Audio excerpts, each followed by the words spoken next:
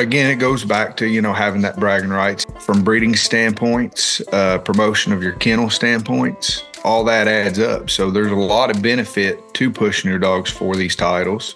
When it comes down to it's a good sitting day, good conditions, it's going to take speed.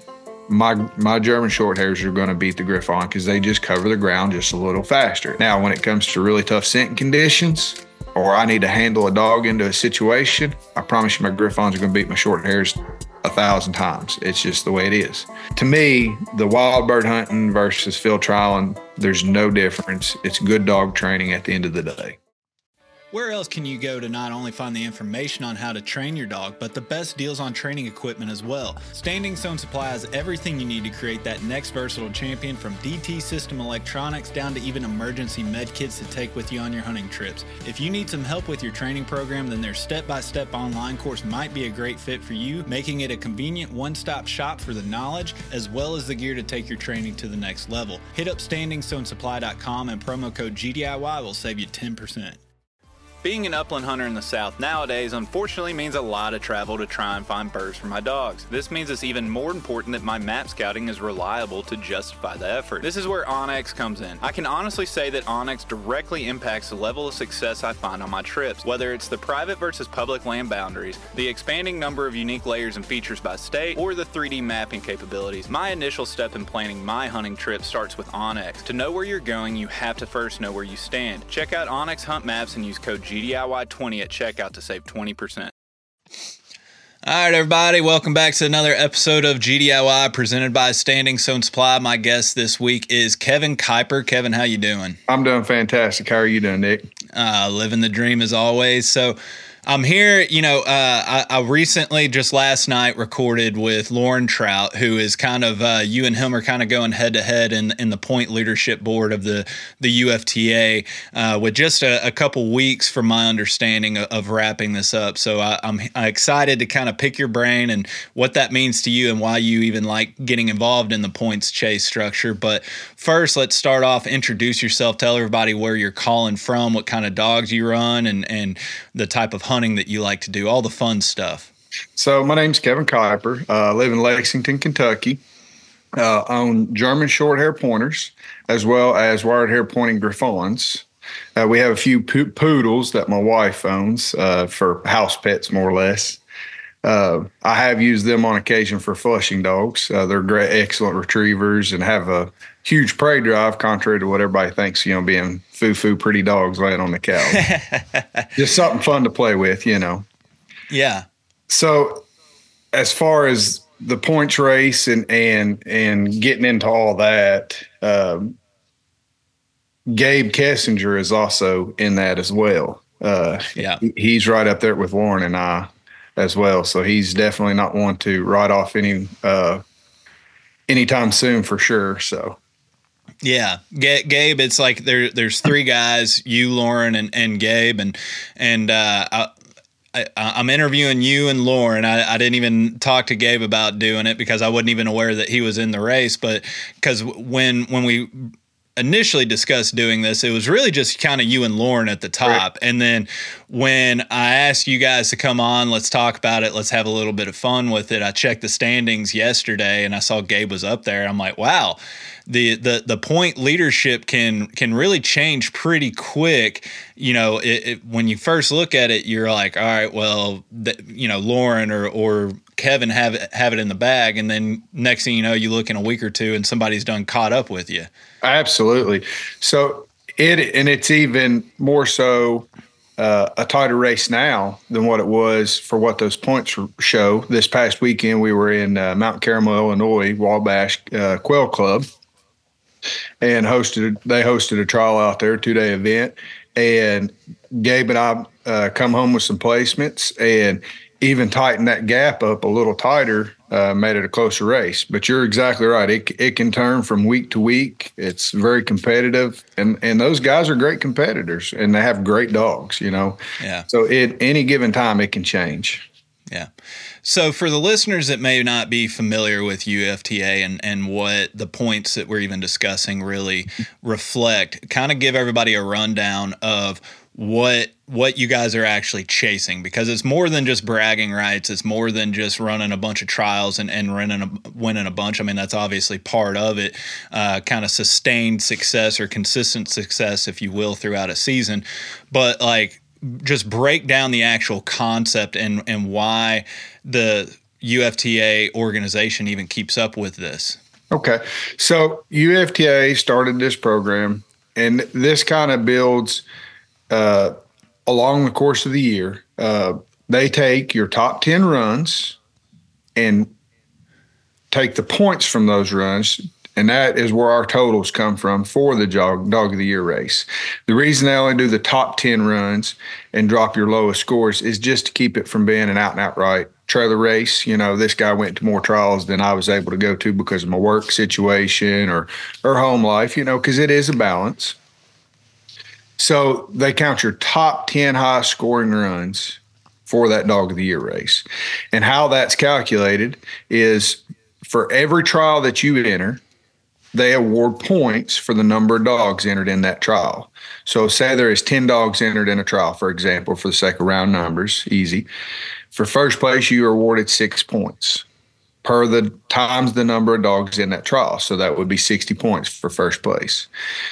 Second place, you're awarded 5 points, so on and so forth down the line. So they take those runs. Obviously, the bigger trials, the bigger the number. So some of our trials at Cedar Creek in the spring, late winter, early spring, we had some huge trials January and February leading up to nationals, everybody coming in getting some practice. And if you could do well at those trials, you could put 200 to 300 points on the board in one run. And that's how you get those higher numbers up there. So obviously, the more participation, the higher the points are at stake and the more that opportunity there is for improvement. And also, this time of year comes down to, is there enough dogs in that trial? You have to play those points games sometimes. You know, is there enough dogs in that trial to justify, I need to put a few extra dogs in that trial to, you know, there's extra points there, you know, so on and so forth. And those guys watch those. But the big reason behind it is showing the best of the best. What dogs are the most consistent throughout the season? That's why UFTA, the top 3 dogs in the Dog of the Year race, get an automatic buy spot into the finals. And that's a big deal. You know, not always the best dog wins on that day. There is some luck in this game. You know, a bird accidentally pops and gets up out of the field for no reason. It's happened. And there you are left. There's no extra birds in the field, and you have a 2-bird run when you should have a 3-bird run, and you're out of it. So those top 3 dogs getting that automatic spot into the finals and not having to qualify at nationals is a big deal. And that's what a lot of guys are competing for, as well as the title of National Dog of the Year. For that division, we have 2 divisions: the amateur, which is 2 years of age or younger on your dog, and then the open. And open is open to any age dog. So, you know, again, it goes back to, you know, having that bragging rights and having, you know, being able to say, hey, I have the 2022 National Dog of the Year, the 2023 National Dog of the Year. And from breeding standpoints, promotion of your kennel standpoints, all that adds up. So there's a lot of benefit to pushing your dogs for these titles.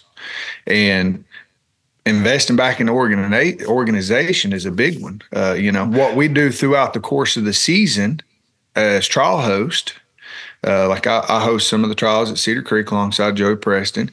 And, you know, people don't realize, but a lot of times that's funding our national championships. You know, the sanctioning fees, we pay back $20 per dog to UFTA. And so the more of that, the more prize money come down to national championships, the, you know, nicer the trophies, the more prestige that's put into it. Yeah.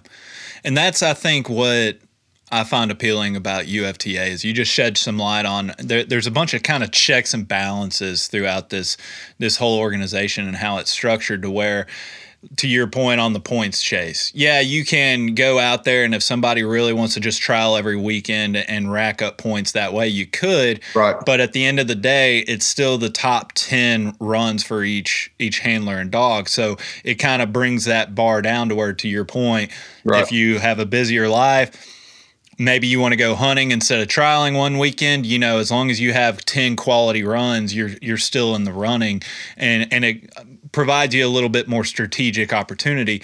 But then it also still incentivizes people to be competitive and get out there and run, which every time they're running in a trial, it's going to build that pot up for the national in February. Mm-hmm. And so it literally feeds one side of it, feeds the other side very nicely. And that's what I really appreciate about the UFTA so far. Absolutely. And it as well, and I'll speak because when I first got into this, I ran one dog.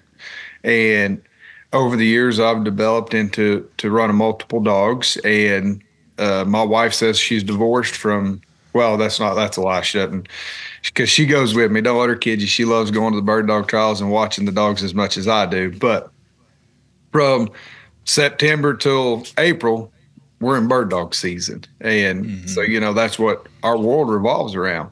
And for somebody that works a full-time job and has a family and kids, it's a lot harder for them to get away and be able to make those, weekend trips to go out to Illinois and hunt, or go down to Alabama, or go up to Ohio, or go up to Pennsylvania and run some of these trials.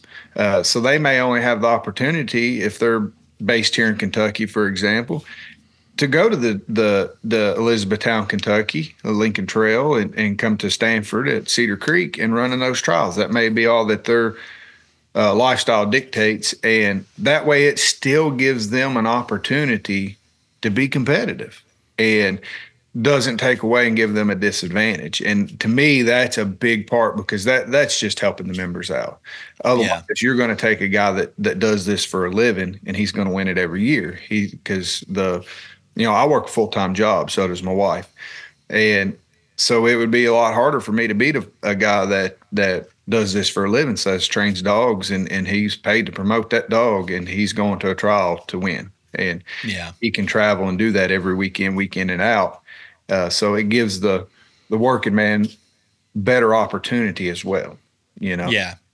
Your shot is just as good as the other guy if you Absolutely. have the consistency. And again, the thing that kind of kept me from getting involved in any kind of trial structure or organization throughout the years was I always had a hard time foregoing an actual hunting trip or day in the field actually hunting wild birds to go trial, because I never felt like, well, if I wanted to do that, I can't be competitive by only doing the occasional trial.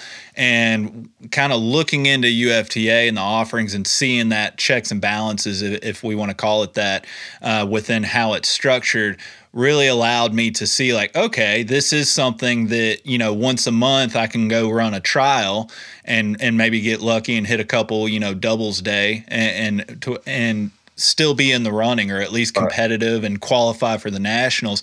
It's not something that I have to quote unquote campaign my dog to where every week I'm traveling to Alabama, then Illinois, then Kentucky, then North Carolina. Yep. To your point, like, there's enough trials around in certain areas to where you can figure out something that really works for you, especially September through April. That's a long, long period of time that really you only need to find 3 or 4 good weekends, and you can qualify your dog for nationals. And then once you get to nationals, what you talked about earlier is like just a little bit of luck on your side. You have a couple good runs, you can win the nationals without having to quote unquote campaign your dog. Right.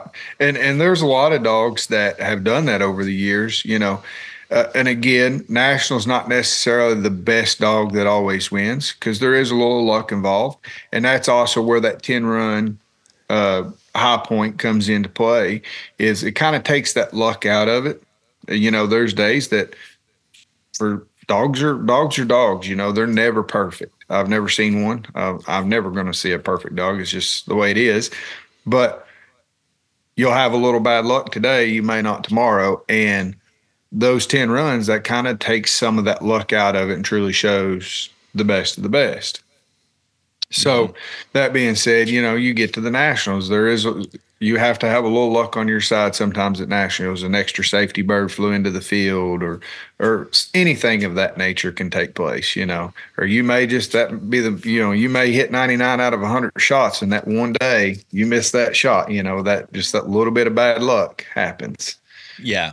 So, and I mean, talking to certain people, it's like, even in the conversation with Lauren, he was talking about a run last year to where in the nationals, he had like a 2-minute, 3-second run, and he came in 5th. There were some crazy times in nationals, because I was there last year kind of watching it, scoping it out, seeing what it was about. And, you start checking some of those times and leadership boards of all the people such as yourself, Lauren, all these guys that do it at a high level, and they're really passionate about it. You start seeing these times, and I'm just sitting there like, man, I can't imagine going out there and doing a, minute 45-second run in 3 different zones with your dog. But, when you start talking about the nationals in February, the sending conditions, the cover, if all that's right and your dog knows the game, you can go out there and really have some blazing speeds. Oh, absolutely. Zeke, I won National Dog of the Year with the Amateur National Dog of the Year with him last year. And come down to nationals, and he actually had the fastest times in the finals. He had 2 fast 2-minute runs. I don't remember the exact seconds, but just it goes back to a little bit of bad luck. I had some rainy conditions, and I couldn't get a bird to fly, and had a bad safety, so I lost my 2 shot points. And Hardy and Craig were able to slip in there and got excellent dogs, and they capitalized on my mistake and were able to slide in there for 1st and 2nd, and in the national championship, knocking me down to 3rd. And, that's just part of the game, Yeah. Again, their dogs have to do their job. They could have just a little bad luck, or I could have had better luck, or, you can say it, twist it any way you want.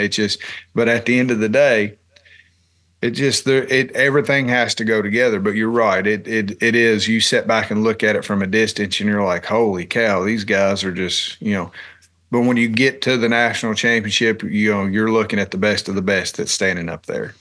Right. And that's what's representing our organization. Yeah. And when you deal with kind of any level of competition or game where everybody's out there to win, nobody really gets involved in competition to be the guy that's just like, hey, I participated. Right.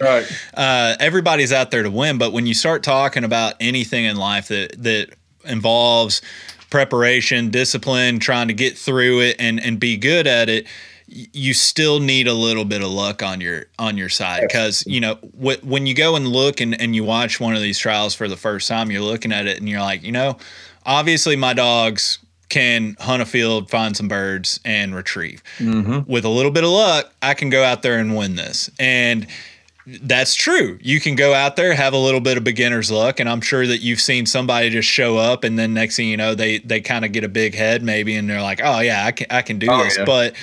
But when you really start looking at it from afar, again, the players that are doing this every year, doing the high points chase, like you start seeing the level of consistency to where it's just like you don't see too many people, at least in my limited experience so far, jump up in the leaders and then next week they're like, in last place. I'm sure it happens, but it seems like the top guys are always up at around the top, and it's just kind of those little minor differences in your run to where, that 5-second delay on a retrieve really shot you in the foot. And that was something that I didn't really kind of put into my head the right way going into it, to where the little small details matter. The 2 points for the shot bird matters at the end of the day. It's amazing how by the end of the weekend, when you start looking at that scoreboard, all those little details that you don't think really matter all that much, it's like, oh, what's 4 points, right? Right. But when you guys are at that high level, those 4 points can make or break your run. This last nationals, that 4 points was the difference between 1st and I want to say 8th place was the difference between 1st and don't quote me on that exactly. That's going on strictly off of memory, but it was right around that. But I was that guy. I come in my very first UFTA trial run in. I run with my old male dog, Shaker, who's a wire hair pointed Griffon. And I come out my very first trial and won with a 6 minute and some change run. And I thought, boy, this is so easy. Like, what are these? And I got this. And I didn't win another trial for probably 2 years. And I really was. I had that beginner's luck and got into it, got addicted to it. And that's the way I was, And so that does happen. But it's a fun sport to play, and it's addicting. It really is. But at the end of the day, you're exactly right. It is about, you got to learn the rules, learn to play the game, because a lot of those decisions you make while you're in that field, like you were talking about, that 5-second retrieve and making those decisions can cost you in the end. And so, everybody knew getting into this sport, I tell them, say, look, read the rule book, learn the rule book, ask questions. I haven't met a person in this organization that would, not answer a question if you asked them and be rude about it. They would be like, hey, no, I'll help you out. Here's what you need to do. This is that situation. Because there are a lot of different situations that you can't even think of. Right. And UFTA works diligently on getting the rules every year addressed accordingly, because I promise at some point this year, there's been a situation that's come up that we've never encountered before. And UFTA is going to be like, well, this is how we're going to move, moving forward. We're going to address that. Mm-hmm. But learning those rules, and I encourage people to go to a trial, and a lot of trial grounds let you ride with the judge, to learn here and there. Stand and watch the fields, ask the competitors, introduce yourself, say, hey, I'm new getting into this and I'm wanting to learn. And they'll stand there and talk to you all day long and answer questions. And, I tell everybody that's getting into it, that's the best way, just to start coming to them and watching. And then eventually you got to start participating. And until you do start participating and getting yourself in those situations, because it happens so fast in the field, a lot of times, and I've been doing this, this will be my 6th year doing this, and there's times I still make the wrong decision. This past weekend, I made the wrong decision. I had a good safety bird, flew toward the judge, but the bird was hooking to the right, and I was like, well, I'm going to have a shot opportunity. It turned on to the right, and then instead I made the shot and just flat missed the bird. When I had a good safety the whole time, I could have just said safety while it's flying toward the judge, caught my dog, and been done. Mm-hmm. So, you still have those little moments, but it's making that split-second decision that until you just put yourself in those situations, you don't have a true appreciation for. Yeah. I mean, I can piggyback on that point just from my personal experience. The few trials I've run, is anybody listening to this podcast, I'm really measured about what I go and do and attempt to do and learn. And so, like, from the nationals last year, just kind of grilling and asking a whole bunch of questions, and then coming to these trials, I'm asking a whole bunch of questions. So I'm wrapping my mind around what I think I want to do, what I want to strategize and give a shot. But once you get those answers and you kind of have at least the basic understanding of the rules, going and doing it and applying it are completely different, because then you're in a race against a clock. And somebody who, I went out there purposely to where I was telling myself, look, I'm not going to get overly competitive. I'm still learning the game. I'm learning the ropes. Like, I don't have any expectations. Let's just kind of see where we land and figure this out.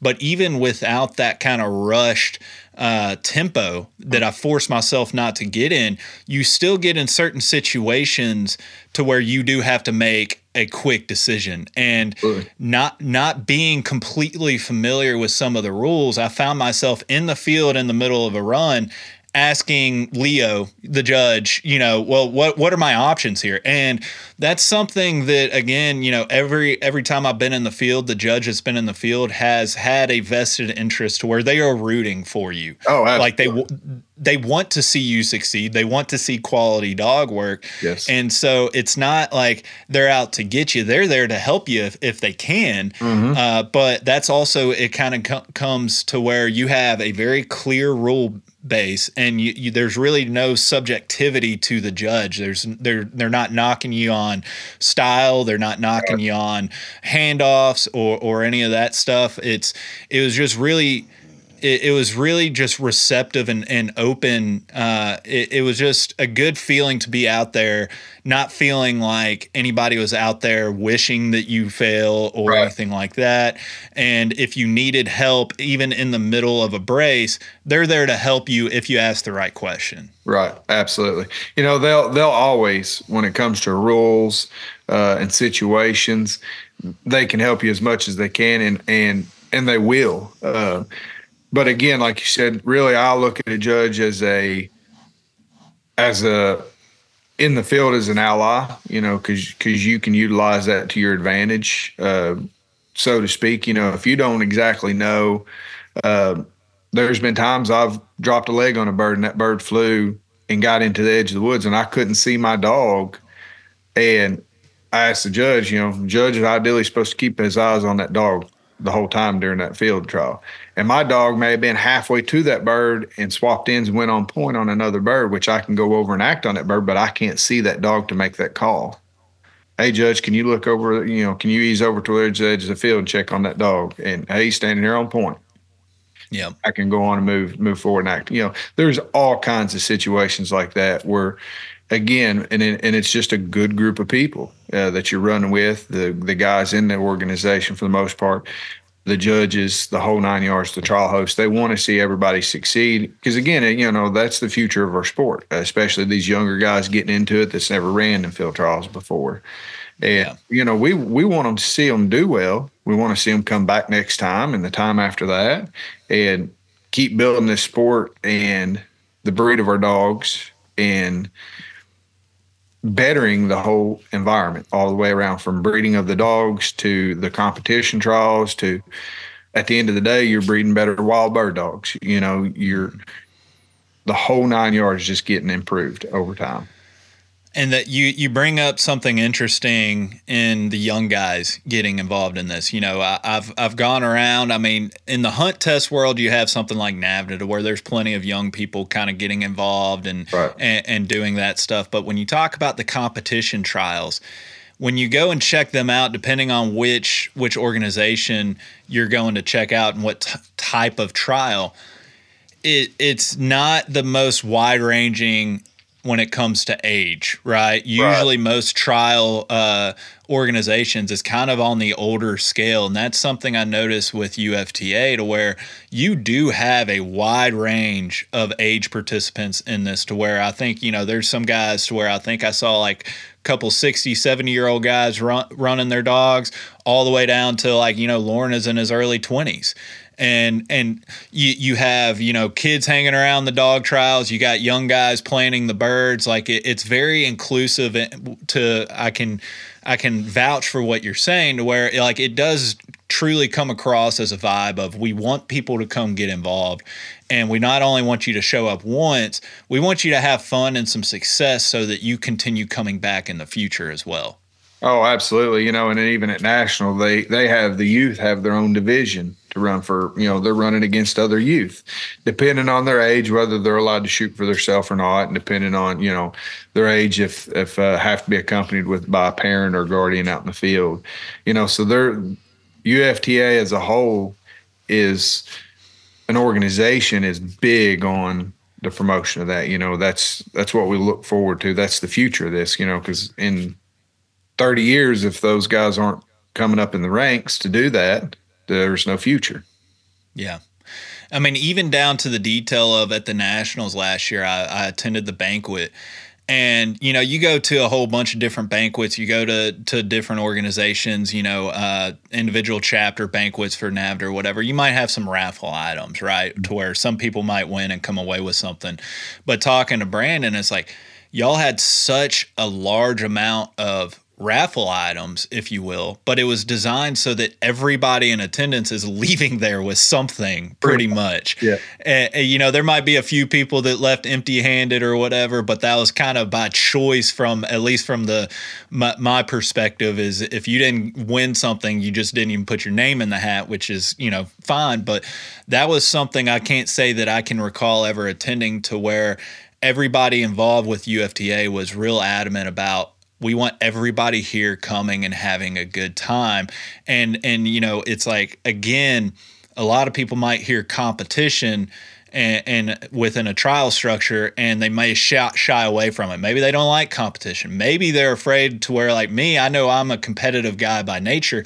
I never really wanted to open that door and kind of muddy the waters of what I love to do and mix that up with competition, because I was worried that I might start caring too much about one over the other when it comes to wild bird hunting or competition. But it really just doesn't come across as a competitive environment, even though that is what it is once the trials actually kick off during the day. Right. It is. And that is also what's great about the season being the length that it is, because you have those opportunities where you can still go wild bird hunt all fall if you want and qualify your dog for nationals for next year, this spring. And, you have those opportunities. You also have that opportunity that you can wild bird hunt and still be competitive in the dog of the year race. You can wild bird hunt and still be competitive at nationals. You get those opportunities where some of the organizations, their trial season's not as long, or it is longer, but you have other requirements that you got to do. So it makes it a little tougher in some situations it doesn't. But I know myself, going wild bird hunting, that's a big enjoyment of mine. So it's a balance. I go trialing some, go wild bird hunting some. And there's times that, in the dog of the year, I'm like, hey, this is going to be a big trial. Last year, for 2022 dog of the year, my Zeke dog won the amateur national dog of the year. And I was on my way to South Dakota, and we had a trial at Cedar Creek, and I sweated it the entire time because I'm going wild bird hunting, and here he is in contention for dog of the year. And I couldn't stand it. I was nervous about it the whole time. I'm calling Joey Preston, the trial host, like, who did what? How many dogs? What's going on? And he's like, man, don't worry about it. I'll let you know when it's all done. I'm like, oh, you're killing me, But that's part of it. But that getting that excitement out of it is what it's all about. And seeing the kids coming up into it, like you said, you mentioned the bird planters being young, and some of the judges, I know we had a testing day there at Cedar Creek and got some new judges tested for UFTA. They passed their test, get them on the judges list. So it's definitely growing and improving, and it's going to continue that direction and moving forward. And it's not what I love about UFTA. It's not everything set in stone and it's this way or the highway like you run into with some of the other organizations. They're open to hearing what people have to say. They're open to the membership and what, for the betterment of the organization. Yeah. And from my understanding, the way Brandon put it to me is like UFTA is not owned by any individual.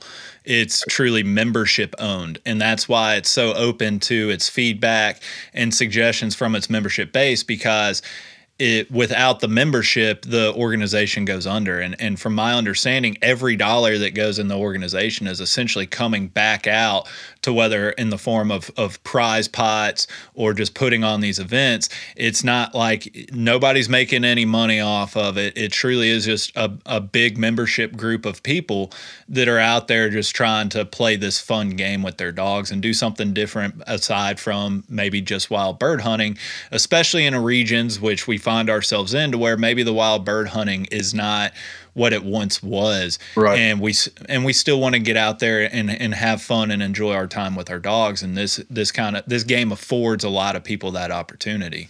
Oh, 100%. And that's one of the biggest reasons I went to the first field trial I went to, is because I'm like, well, bird season's over. What do I do now? I've got a bird dog. He's awesome sitting on the couch with me, loving on me every night, but I still want to go hunting and do. So I started looking into the field trials, and I talked to a few guys, went to my first one, and I watched. And then, like I said, I competed in my first field trial not long after that, and had a 6-minute run at Cedar Creek on their C field, which is one of their amateur fields. And won the trials. How to this day, I don't know, but I did. And again, I thought, man, this was easy. I got this, and Then you got humbled. and then I got humbled really fast. So, but that's the way it goes, But that's the big reason I got into it, is because bird season's only so long. And again, living in a region that birds are getting a little more scarce here and there. If we go to the UP to grouse hunt, we also go to lower in Michigan, around Mayo area, summit hunt. Been to South Dakota, uh, out around Lake Andes, pheasant hunting. Making those trips is not always an option. So it's a good option to keep a dog tuned up, as well as keeping them in birds and working. Yes, they're pen raised birds, but then again, I'm a competitive guy. So it gives me that opportunity for an outlet there. So it's kind of a win-win for myself. Absolutely. I definitely want to talk about the wild bird hunting trips, because this is something that you and I obviously connected on pretty quickly when we first met at the first trial. But I want to circle back to where you have your short hairs, you got your Griffons, and you have your standard poodles. So far, I've only seen you compete with your short hairs. Right. I want to touch on the selection of breeds and what you might typically see at these events, because since I've participated in and we've kind of worked together, UFTA and myself, and kind of promoted it here and there, I've had a few people reach out. Obviously, I have a lot of people in the versatile dog space interested in possibly trying a new game out, and they're curious if their breed not only is allowed to run in it, but would they be competitive? And so you got your start with your Griffon in the game. Now you primarily run your short hairs. Kind of talk to me about your mindset and why you really only compete with your short hairs. And do you ever bring the Griffon out just to have a little bit of fun in the field as well? Oh, absolutely, I do. Actually, I have my male Shakers, but who is my oldest bird dog, and then a female named Trudy. I trialed Trudy this past 2 weekends ago at Cedar Creek. She actually won the open division run. And they are just as competitive as the short hairs and the setters and the Brittany's. But what I tell everybody, especially I know several people that own Griffons as well, and I have won with my Griffons plenty of times. Trudy made it into the finals last year at Nationals on her own merits. I did just enough to get her qualified, and she was kind of an afterthought last minute. No fault to her. Just I was like, hey, I'm winning with these dogs, and I can only do so much. And it is a lot of work keeping a string of dogs tuned up and to be as competitive as they can be. Very regimented schedule. Every Tuesday, Thursday morning, we're killing birds over them, retrieving work a day a week, and then field trialing on the weekends or wild bird hunting somewhere. Mix that in with working a full-time job and trying to travel and do it. It gets tough. So, right. Again, no fault to hers. Just so she barely got qualified last year to go to nationals, and I had to be in the top 6 dogs in her field to get into the finals, and on her own merit she did that, and then had 2 great runs in the open finals. Just had a little bad luck. One of her back bird in her first run got up and left the field on its own accord before we got down there, and we hunted, never could find the third bird. Go into the next run, and she puts up a 3-minute run. That she's very capable. She's a very talented dog. I tell people, though, all the time, you see a lot of German short hairs in this game. And my personal belief is because German short hairs are very handleable dogs, but they also have a big drive and a strong drive to them. So it's kind of more of it's just a common denominator. You also see setters and Brittany's, and occasionally you'll see a Vizsla. But the biggest difference is with my dogs, my personal dogs, my Griffons are scent dogs, and they're not speed dogs. Are they just as capable of winning a field trial? Absolutely. And they have. I've got the trophies to prove it.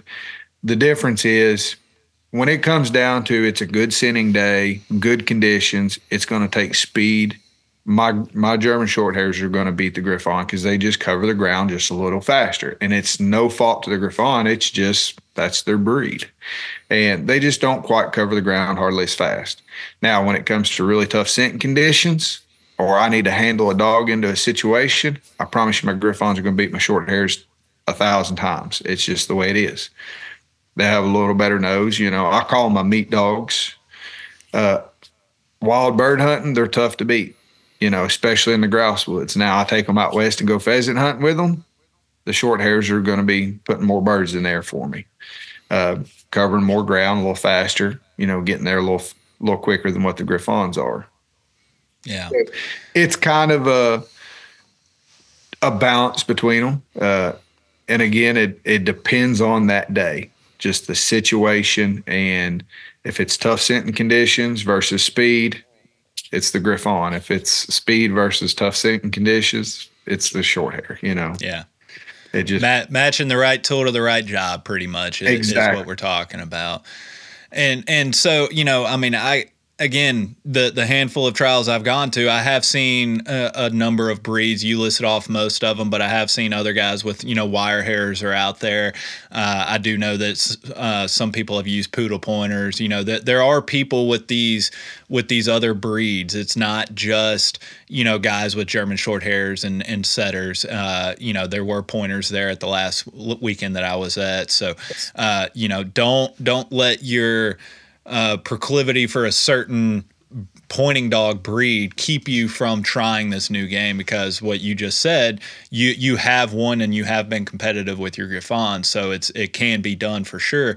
What about the flushing dog side of things? This is something that I still haven't put my eyes on, or the flushing dog trials. Have you attempted doing the flushing dog circuit with your standard poodles at all? I know you said that you have gotten them out and kind of had some fun with them, but have you ever competed with them? No, I never have competed with them. My we've joked about it a handful of times. She's like, you should take one over my. Of course, she keeps them, the haircuts just so. Like, you should take one of them out and do. But no, I've never competed with them, but I have actually taken. We had an older female that we don't have anymore, but she was excellent at it. And a gentleman that has her now, pheasant hunts her, and he just recently sent my wife some pictures of her having the time of her life, and he's like, this dog's amazing. She'll beat all these pointing dogs to the bird every time on a retrieve. So I may in the future. I just, again, it comes down to having the number of hours in the day and having the time to do it. Yeah. That's the reason I haven't. And you mentioned a while ago off of UFTA and the different breeds. So UFTA recognizes all pointing and flushing breeds. As long as that dog is registered, it can compete in its respective. You can't run an English setter or an English pointer in a flushing dog flushing competition, but you can run it in the pointing division for sure. So just as long as it's a registered dog and it recognizes those pointing breeds and flushing breeds. So the poodles would most definitely, and there is a gentleman, I cannot remember his name off the top of my head, that has run a poodle in the flushing division before and done fairly well for himself from what I understand. So That's something that I'm excited to check out, because I do get the occasional listener asking, I have a flushing dog, what can I do? Because they can't really do the NAVDA testing. They can't do a lot of the trials. So UFTA having their own flushing division, you can look it up. And there are plenty of flushing dog trials going on in different locations throughout the year. I would imagine that you probably see more of the common flushing dog breeds outside of maybe just the standard poodle. I'm sure that you're going to see a lot of labs, springers. I don't know about cockers. You probably want a little bit longer legged dogs, but that's something that I would like to kind of test and watch, at least on the flushing dog trials, and kind of see how that game is run, or just the tempo of the dogs comparative to the pointing dogs. Right. It's generally a little slower paced, but nonetheless, it's still awesome to watch, and watching a dog at the end of the day, with its handler working together to move across the field and work these birds is always impressive to me. You have the companion side of it, plus the drive of that dog that is bred into it, and watching all that come together, just, to me, has always been fascinating. Yeah. So changing gears to the wild bird hunting, this is something that, depending, again, I'm not really calling out any specific organization or circuit, but like, you kind of go and attend these events, and it's always to varying degrees with, the percentage of actual wild bird hunters. It's like you go to all of them, you're going to find the occasional wild bird hunter on even the most, I don't know, conservative organization that maybe they don't prioritize hunting as much as the others. They're still going to be there, but I can honestly say that the number of times I've shown up at a UFTA event, like I would say, just venture a guess that comparative to all these other events that I've been to, the majority of people I've spoken to at UFTA has some interest and actual like desire to wild bird hunt, more so than what I would say in other organizations, to where I got there, I didn't have much experience or could really relate to a lot of the trial discussion and talk. Mm-hmm. But I think I spoke to everybody at some point about wild bird hunting and the trips everybody's going on, and everybody was excited. This was early season. Everybody's talking about their plans and their trips, to where it wasn't just focused in on the points and competing and winning. It was really like, yeah, we're here to do that this weekend, but next weekend I'm headed to Michigan to grouse hunt. Next weekend I'm headed to the Dakotas or Iowa or wherever. It was kind of a breath of fresh air that I went to a hunting dog event, to where the majority of people were talking about actually hunting in the same light and the same passion as they discussed the game that they were playing. Right. No, they do for sure.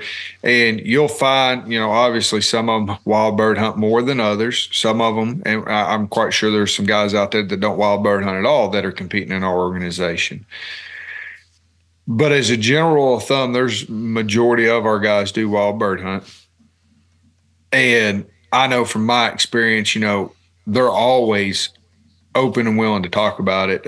I've got some friends that come down from New York that run with us, and I've never been to Maine grouse hunting. They go to Maine every year and grouse hunt for the last several years that I know of. So I picked the phone up and called them and said, hey, where do you go? What areas are you hunting in? And they, just like an open book. Here's where, and you may not necessarily get that outside of this organization. If I just walk up to a random guy on the side of the street and start talking bird hunting, even though he's a bird hunter, he might not tell me his little honey holes. Probably not. You build those relationships in this organization and running these dogs. Yes, at the end of the day, we're competitors against each other, but we also shake each other's hand, wish them the best of luck, and say, hey, we'll see you next time. And for the most part, that's truly heartfelt. That's the way they feel. And hey, man, where do I need to go up Maine to hunt? And they didn't hesitate one bit. Hey, this is where I go. These are the areas I hunt around there. So this is the type of birds we're getting in, and numbers, so on and so forth. And building those relationships all the way across the board have proven to enhance my wild bird hunting because of the situations that I've gotten myself into. These guys are like, hey, come go hunting with us. And so, Leo Barnes, who judges, and Jamie Barnes, his son, he and I run doubles together. And he also helps out. We train dogs together some, but we wild bird hunt a lot together. And that's what started us running doubles together, because our dogs are hunted so much together, that they just know each other and they work well together. So we're like, hey, let's stick these dogs in doubles, see what they do. We come out, first trial, we stick them in doubles, and we're first and second with their two teams. I was like, well, let's keep doing this. It's working, And we don't even work those dogs together on a regular basis, but they've hunted for the last 4 years together on wild bird hunting trips, days that we just get together and work dogs. So that makes a difference. But, they took me on my first trip to the UP, and I honestly probably couldn't find a better place to go wild bird hunting right now. And, it's just, I get up there, we go, we have a good time, the camaraderie and all that going on around the cabin at night and while we're hunting.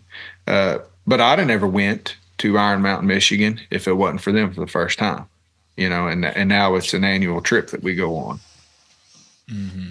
So, and I mean, it's one of those things. When I first entered this world, is I actually heard some people talking or making the claim that, like, you can't compete in a trial organization and then hunt wild birds at a high level on both of them. It's like some people were trying to claim that you had to do one or the other. Like But stating that as far as the dog goes, or yeah, from dog work. It's just like you can have like a really good trial dog, but then you have over here the dog when it goes on wild birds, like it doesn't have the right hunt in it. It was really kind of more reflective over other organizations to where certain dogs start learning some shortcuts and tricks, and people will actually train the dogs to trail the four-wheeler to the bird, right? And stuff like that, to where it's like you're not really training the skill set. You're just training to win the game, right? And so that, again, back to my earlier statement, as part of the reason why I kind of steer clear of certain trial organizations for so long.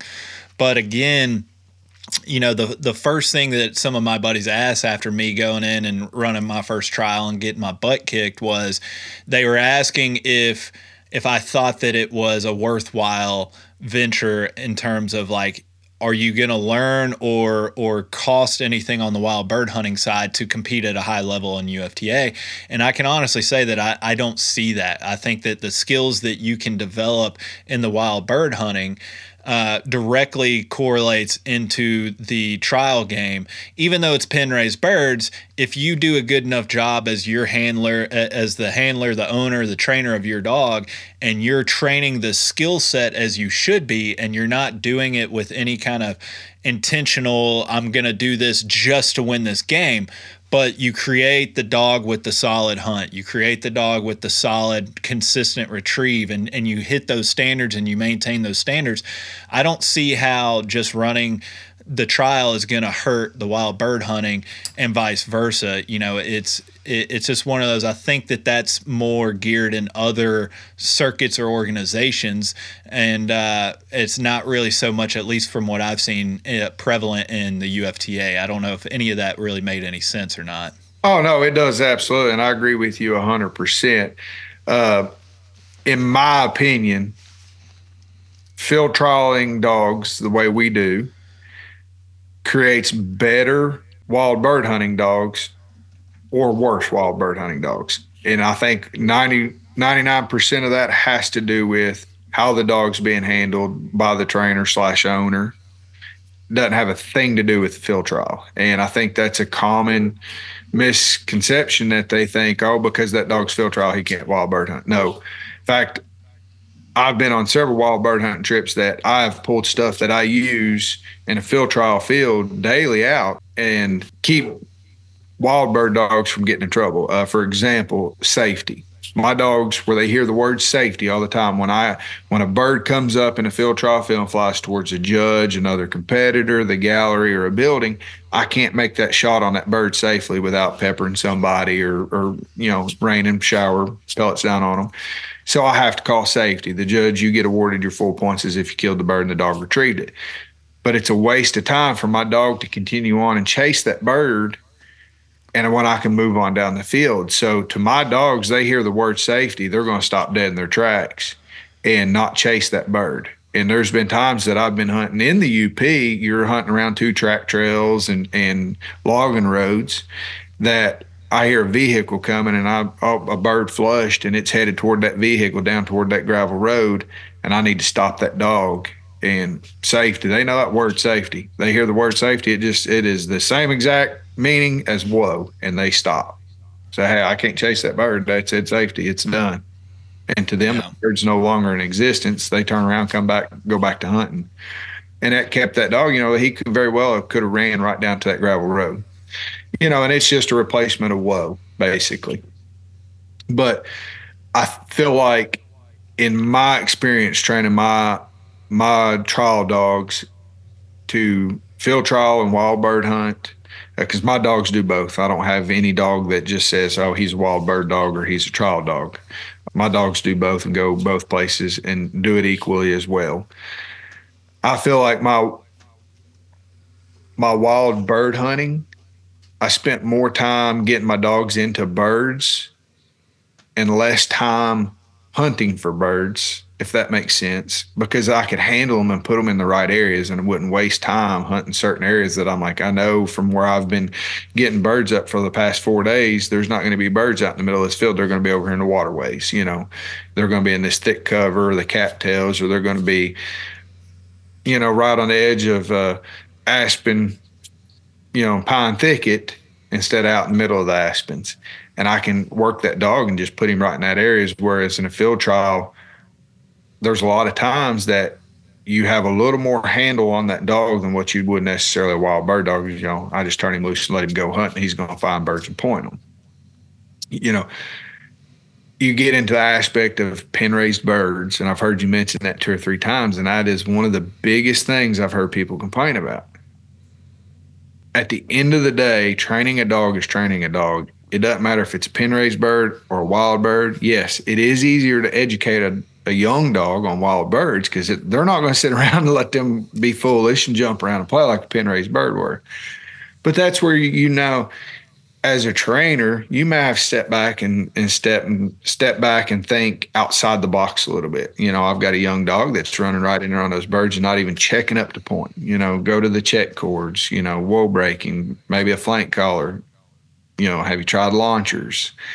And when I'm working my dogs on a weekly basis, every week, sometimes I use Doctra bird launchers. Sometimes I use expanded metal steel traps that we fabricated in the garage, step-on traps. Sometimes the birds just get dizzied up and planted like they were, a wild bird sitting there in the brush themselves. And creating those different scenarios in training is what prepares you for the field trial, which eventually just prepares me for wild bird hunting. And I myself think 99% of it is BS, so to speak, when I hear somebody say, I just wild bird hunt. My dogs are wild bird dogs. If they're wild bird dogs, they have capability of being a field trial dog and vice versa. It's the trainer/owner's training ability and perception of what they want to do is more what it boils down to, because everybody's got the ability to do anything they want to do. It's just getting that mindset and training for it. And I know training for field trials, I did this yesterday morning. My wife will go with me, bless her heart. She's with me every step of the way, supporting me. But I'll start practicing shooting some skeet, and I'll have her throw doubles a lot for me. 9 times out of 10, I'm shooting at a single bird in a field trial. But that one time that 2 birds happen to get covied up in that field, and it happens. And we were, this was on a Thursday, we were shooting clays, and I said, hey, throw 2 back to back as fast as the machine will throw it. And she said, okay. She's throwing them, and I'm shooting doubles a bunch. That very Sunday trial, I turned around, and I had a double in that run, killed both birds. And I said, see, it's practicing that shot. Half the time I wouldn't have been able to spun around and got on that other bird and made that shot. But sitting there doing that practice, and I do the same thing with my dogs. Everything from blind retrieves to where I have to throw golf balls to get them, in a certain area, or you calling them on safety birds. These guys go out here and you watch, which dogs have been worked on safety birds versus not. You work that, and on a daily basis, that dog most of the time is going to stop, stand right there, watch that bird fly off, come back to you and go back to hunting. The ones that don't, they're going to keep on chasing just like a wild bird dog would. And because they don't know what that word means until you teach them. They don't know anything until you teach them. Now they have natural instincts and natural ability that you enhance, just like pointing them. They don't come out of the box and learn to stand there for 10, 15, 20, 25 minutes, however long it takes their owner to get there and flush that bird and kill it to them. They go pick it up and bring it to them. You have to teach them that. So to me, the wild bird hunting versus field trial, and there's no difference. It's good dog training at the end of the day. Yeah. It comes down to, the easiest way to sum up what you were just describing is your priorities and your goals as a handler. Do you want to be good at both of them? I can say, obviously anybody that's listening to this is I prioritize wild bird hunting over everything, tests, trials, everything. I still participate in them, but wild bird hunting is what brought me to the dance. That's what's going to keep me dancing. That's what I want to do. But where we live, we just can't wild bird hunt effectively, or it's not fair to the dogs to just go out and just essentially do fun runs while me carrying a shotgun all the time. Is this gives me another avenue or channel to kind of get out there and just let the dogs have fun while actually being productive in the training. And so me coming out of the wild bird field and going into the trial field, the biggest difference is honestly more handler involved than the dog. You know, it's like certain things on how I approach the dog on point is I'm so used to kind of circling back and coming at a 90-degree angle, if not flushing back towards the dog. And I just kind of do it so secondhand that when you deal with these pen raised birds, they're pretty stupid birds. Oh, so me flushing back towards the dog, I've had a handful of birds jump back up into essentially Rachel's mouth. Like they just run up to her and it's like they'll kind of do that little flutter hop thing and she just snags it. And I'm like, well, crap, there we go. So little things such as that, to where on the last run I came back into where I was flushing up beside her and away from her. Yep. And you know, that gave me a little bit better results. It's like figuring out those little just nuances to where, you know, this makes sense and may help me in the wild bird field, but it's not helping me here. But also that's something to where I've never prioritized the training of the dog to just stay staunch. I don't care if the bird jumps in your mouth or not, because again, back to the hunting mentality. If I go rough grouse hunting, this has never happened, and I'm sure that there's somebody out there this has happened to where the bird just flushes right at the dog. Right. It's just like I don't care if she snatches that out of the air because it's, you know, we're out there to get the bird anyway. Right. And I actually did have one grouse flush into Quinn in Michigan this year, so that was kind of funny. But yeah, so like I've never prioritized that. So now I got to thinking, I'm like, well, maybe I do need to do some drills to where, like, even though Rachel's staunch and pointing, if I want to be serious in this game, she needs to be able to withstand a crappy pen raised bird from bouncing around and jumping in her face. She needs to be able to withstand that and be just as steady on that as if the bird is running away from her, which is really the only picture and presentation we've done. So it's like every time you run in this, I feel like you're going to come away with a different scenario or circumstance that you can then, if you want to, start trying to replicate and simulate in the training field. And then to what you're saying is it's like, you know, try and plan for the worst, hope for the best, but plan for the worst, to where, hey, the double opportunity might present itself once a season. Yep. But if I prepare for it, it doesn't matter if it happens once a season. I can still capitalize on that and come out with a win. It's, you know, we talk about that all the time, especially in these hunt tests. You have to prepare for the worst case scenario. You need to go do duck search training in the rain because it might be raining on test day, stuff like that, to where I think in this game, it's more handler heavy than dog heavy, if that's fair to say. Oh, absolutely. And it's always been my opinion, especially in our game with UFTA and wild bird hunting, my experiences, the better I have been in the field trials, the dogs that I have been better with in the field trials competing wise, and just as far as just an overall, hey, this dog's doing their job, I haven't had one bit of issue with them wild bird hunting. And they get out, they find wild birds, they find several. You know, not like they're slacking on finding wild birds at all. They find their fair share and continue moving forward. But I have found that a lot of times, because this wild bird scent's a little stronger, the wild birds are a little more jumpy, that a lot of times my trial dogs will come out ahead at the end of the day over somebody versus that just wild bird hunts. And it's just adding that little bit of extra element of control, because working on those pen raised birds, just like you said, 99.99% of the time, you're never going to have a dog catch that wild bird, but it's that pen raised bird. So if I get that dog to where he stands perfectly staunch, never move a muscle till I pull the trigger on that gun, I'm never going to have to worry about him catching the pen raised bird. Well, if I know he's not going to catch a pen raised bird, he's definitely not going to catch a wild bird. Exactly. And, you know, so those little things, again, it just goes back to training worst case scenario and training for those situations. The field trial game, there's a lot of situations you wouldn't believe the number of wild bird dogs that I have hunted over personally, that buddies own, that are excellent dogs, phenomenal dogs, that they don't field trial, and you throw a bird on the ground, let them watch it walking, and in 2 seconds that dog's grabbing that bird. But you throw a bird down in front of one of my dogs walking that field trial, for the most part, they're going to stand there and watch that dog walk, because so many times that has happened in field trial. So I was like, I got to get my dog to stop doing this. So what I do, I come home, I pull the flight feathers on some pen raised birds, set my dog up there, let him point it. And when he points it, I just make that bird walk around circles around him and him sit there and watch him. And, it's kind of torturous to them, because you're going against their nature to want to grab that bird, their prey drive.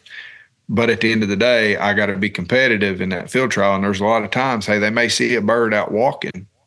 I need them to stop and point that bird and sit there and watch him walk until I can get to it and flush it. Yeah. And that has won me some trials, being able to do that. Yeah. And I mean, it goes into, I know a few trainers that they implement that in their training program for their wild birds, because there is a wild bird applicability to this, is it can directly apply to wild birds, where there are a lot of dogs that will establish and hold staunchly based on scent, but when they're coupled with the visual stimulus, they will break and bump that bird. And if we're talking wild birds, that bird's gone. That's right. Opportunity. Yeah. Yeah. And I mean, I've been in numerous situations where my dog will point a bird, and if you're dealing with a runner or maybe just a bird that's just pinned down, if you have a dog that's going to break every time they see the bird, yeah, then that can really cost you some opportunities while bird hunting. And I'm sure we can kind of go down and cover a whole bunch of scenarios and kind of compare and contrast. And maybe that's something we do on a future episode that might be fun, is kind of comparing the common situations you find yourself in a trial and relate that to wild bird hunting. But I think that'll be a rabbit hole we don't want to go down right now. But man, it's been fun kind of picking your brain, knowing a little bit more on your backstory and what you appreciate about this. But, as we kind of close this out, I want to hear your take on this. You don't have to pick one or the other, field trialing or wild bird hunting. I think that's kind of too easy of a question. I want to hear what trialing means to you, though. If you can put into words, like what captures your attention so much, why is it so fun for you? And then we'll just wrap it up with that. Then my enjoyment on the field trialing is the opportunity to spend more time with my dogs in the off season of wild bird hunting, alongside with my friends, the camaraderie that we have developed and the relationships we developed. We mentioned Lauren and Gabe at the start of this, and us all being neck and neck competing. And a couple of weeks ago, we were in Illinois out there competing. We're going head to head, but at the end of the trial, we all went and sat down and ate dinner that night. That camaraderie, breaking bread together and enjoying each other's company, that's what it's about. And so that's my enjoyment in it, as well as my dogs. That's the biggest part of it, is spending time with my dogs and the competitiveness of me, an outlet being there for that. So that's my big enjoyment in it, and gives me more opportunity to do that than just birding. I love it. I recorded with Lauren last night, and everybody listening to this, if stay tuned, it'll come out here in a few days after this episode. But not to be too much of a teaser or spoiler alert, but Lauren said the same thing. The camaraderie is what everybody loves, being out there and having fun with the dogs. The dogs have a blast with it, but at the end of the day, it still comes back to, the word gets overused a lot nowadays, but fellowship. You're talking about a group of people from all kinds of different corners of life and social situations, still coming together with a common interest and passion that, like you said, you guys can go out there and compete head to head, and y'all been doing it all year long, all season long. But at the end of the day, when the trial's over, you guys are going and having a meal together and just talking about what, normal life and dogs and birds and all that stuff. So, anybody that's interested, they want to check it out. They can do a lot worse than UFTA, in my opinion. But, Kevin, I appreciate you taking the time and kind of sharing some of your thoughts and advice on this stuff. It was a blast getting to know you a little bit more, and I look forward to doing it again sometime. Absolutely. I appreciate you having us on here. Yep. Have you ever shot a bird that just keeps on flying and you're standing there saying, I swear I hit that bird? Well, good news. Maybe it might not be you, but rather your shotgun. Go check out uplandguncompany.com and construct the perfect shotgun that is not only built to your exact physical specifications, but your preferred looks as well. To some people, a shotgun not only has to perform, but look good while doing it also. Upland Gun Company has made this process super convenient and surprisingly affordable when you consider all of the completely customizable features. Get your shotgun order submitted today so you're standing there with your dog saying fetch, rather than standing there still saying, I couldn't have missed that bird. Another day is here, and you're ready for it. What to wear? Check. Breakfast, lunch, and dinner? Check. Planning for what's next and how to save for it? That's where Bank of America can help. For your financial to-dos, Bank of America has experts ready to help get you closer to your goals. Get started at one of our local financial centers or 24/7 in our mobile banking app. Find a location near you at bankofamerica.com/talktous. What would you like the power to do? Mobile banking requires downloading the app and is only available for select devices. Message and data rates may apply. Bank of America N.A., member FDIC. All right, everybody, thanks for tuning into this episode with Kevin Kiper, kind of going over everything UFTA. This was presented by Standing Stone Supply, Onyx Hunt, Final Rise, and Upland Gun Company. I'm not going to go too much into detail on this or my reaction on it, because I'm honestly doing another episode with Lauren Trout, which you guys will hear here in a couple days, to kind of round out this topic of UFTA. This is just something that, as I've spoken on the podcast a few times and you heard on this episode, me venturing into the trial world, it's been kind of eye-opening and a lot of fun in a lot of different perspectives and ways. And it's honestly got me kind of thinking about other activities and other things that I can test out with my dogs. But that'll be a conversation for another time. But something that really, listening back to this episode, that really resonated with me afterwards was the talking point in this, where Kevin was talking about how, like, truly anybody can actually come in and get started in this and start competing on day one. You can call it beginner's luck or just being lucky overall. You can call it whatever you want, but at the end of the day, the rules and competition and game is designed for anybody to just kind of come and have fun with their dogs and still have a chance at winning.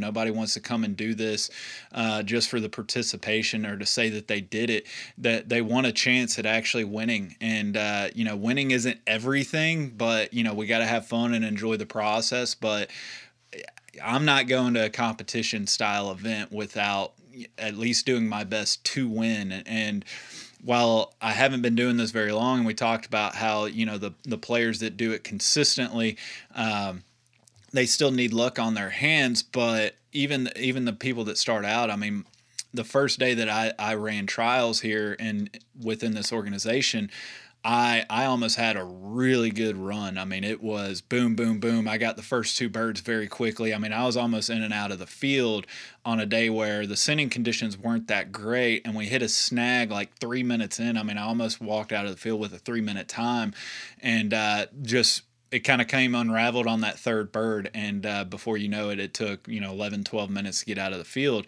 And so it's really interesting. We were going through, and Rachel was the one running in this one. I've run trials with both Rachel and Quinn in the amateur and the open, and Rachel really has almost pieced together a few really good runs, but we haven't been able to put the bow on it. We haven't been able to complete the entire run. It's like we'll get 2 out of the 3 birds and we'll get close to having a really stellar run, and for whatever reason it just doesn't come to fruition, doesn't come to light. So it keeps me hungry, keeps me wanting to compete, and hopefully I can make it to a few other trials. As of right now, we can no longer get started and qualify for the Nationals at the end of February. Right now, everything that is being run now applies and qualifies you for the Nationals in February or March of early 2025.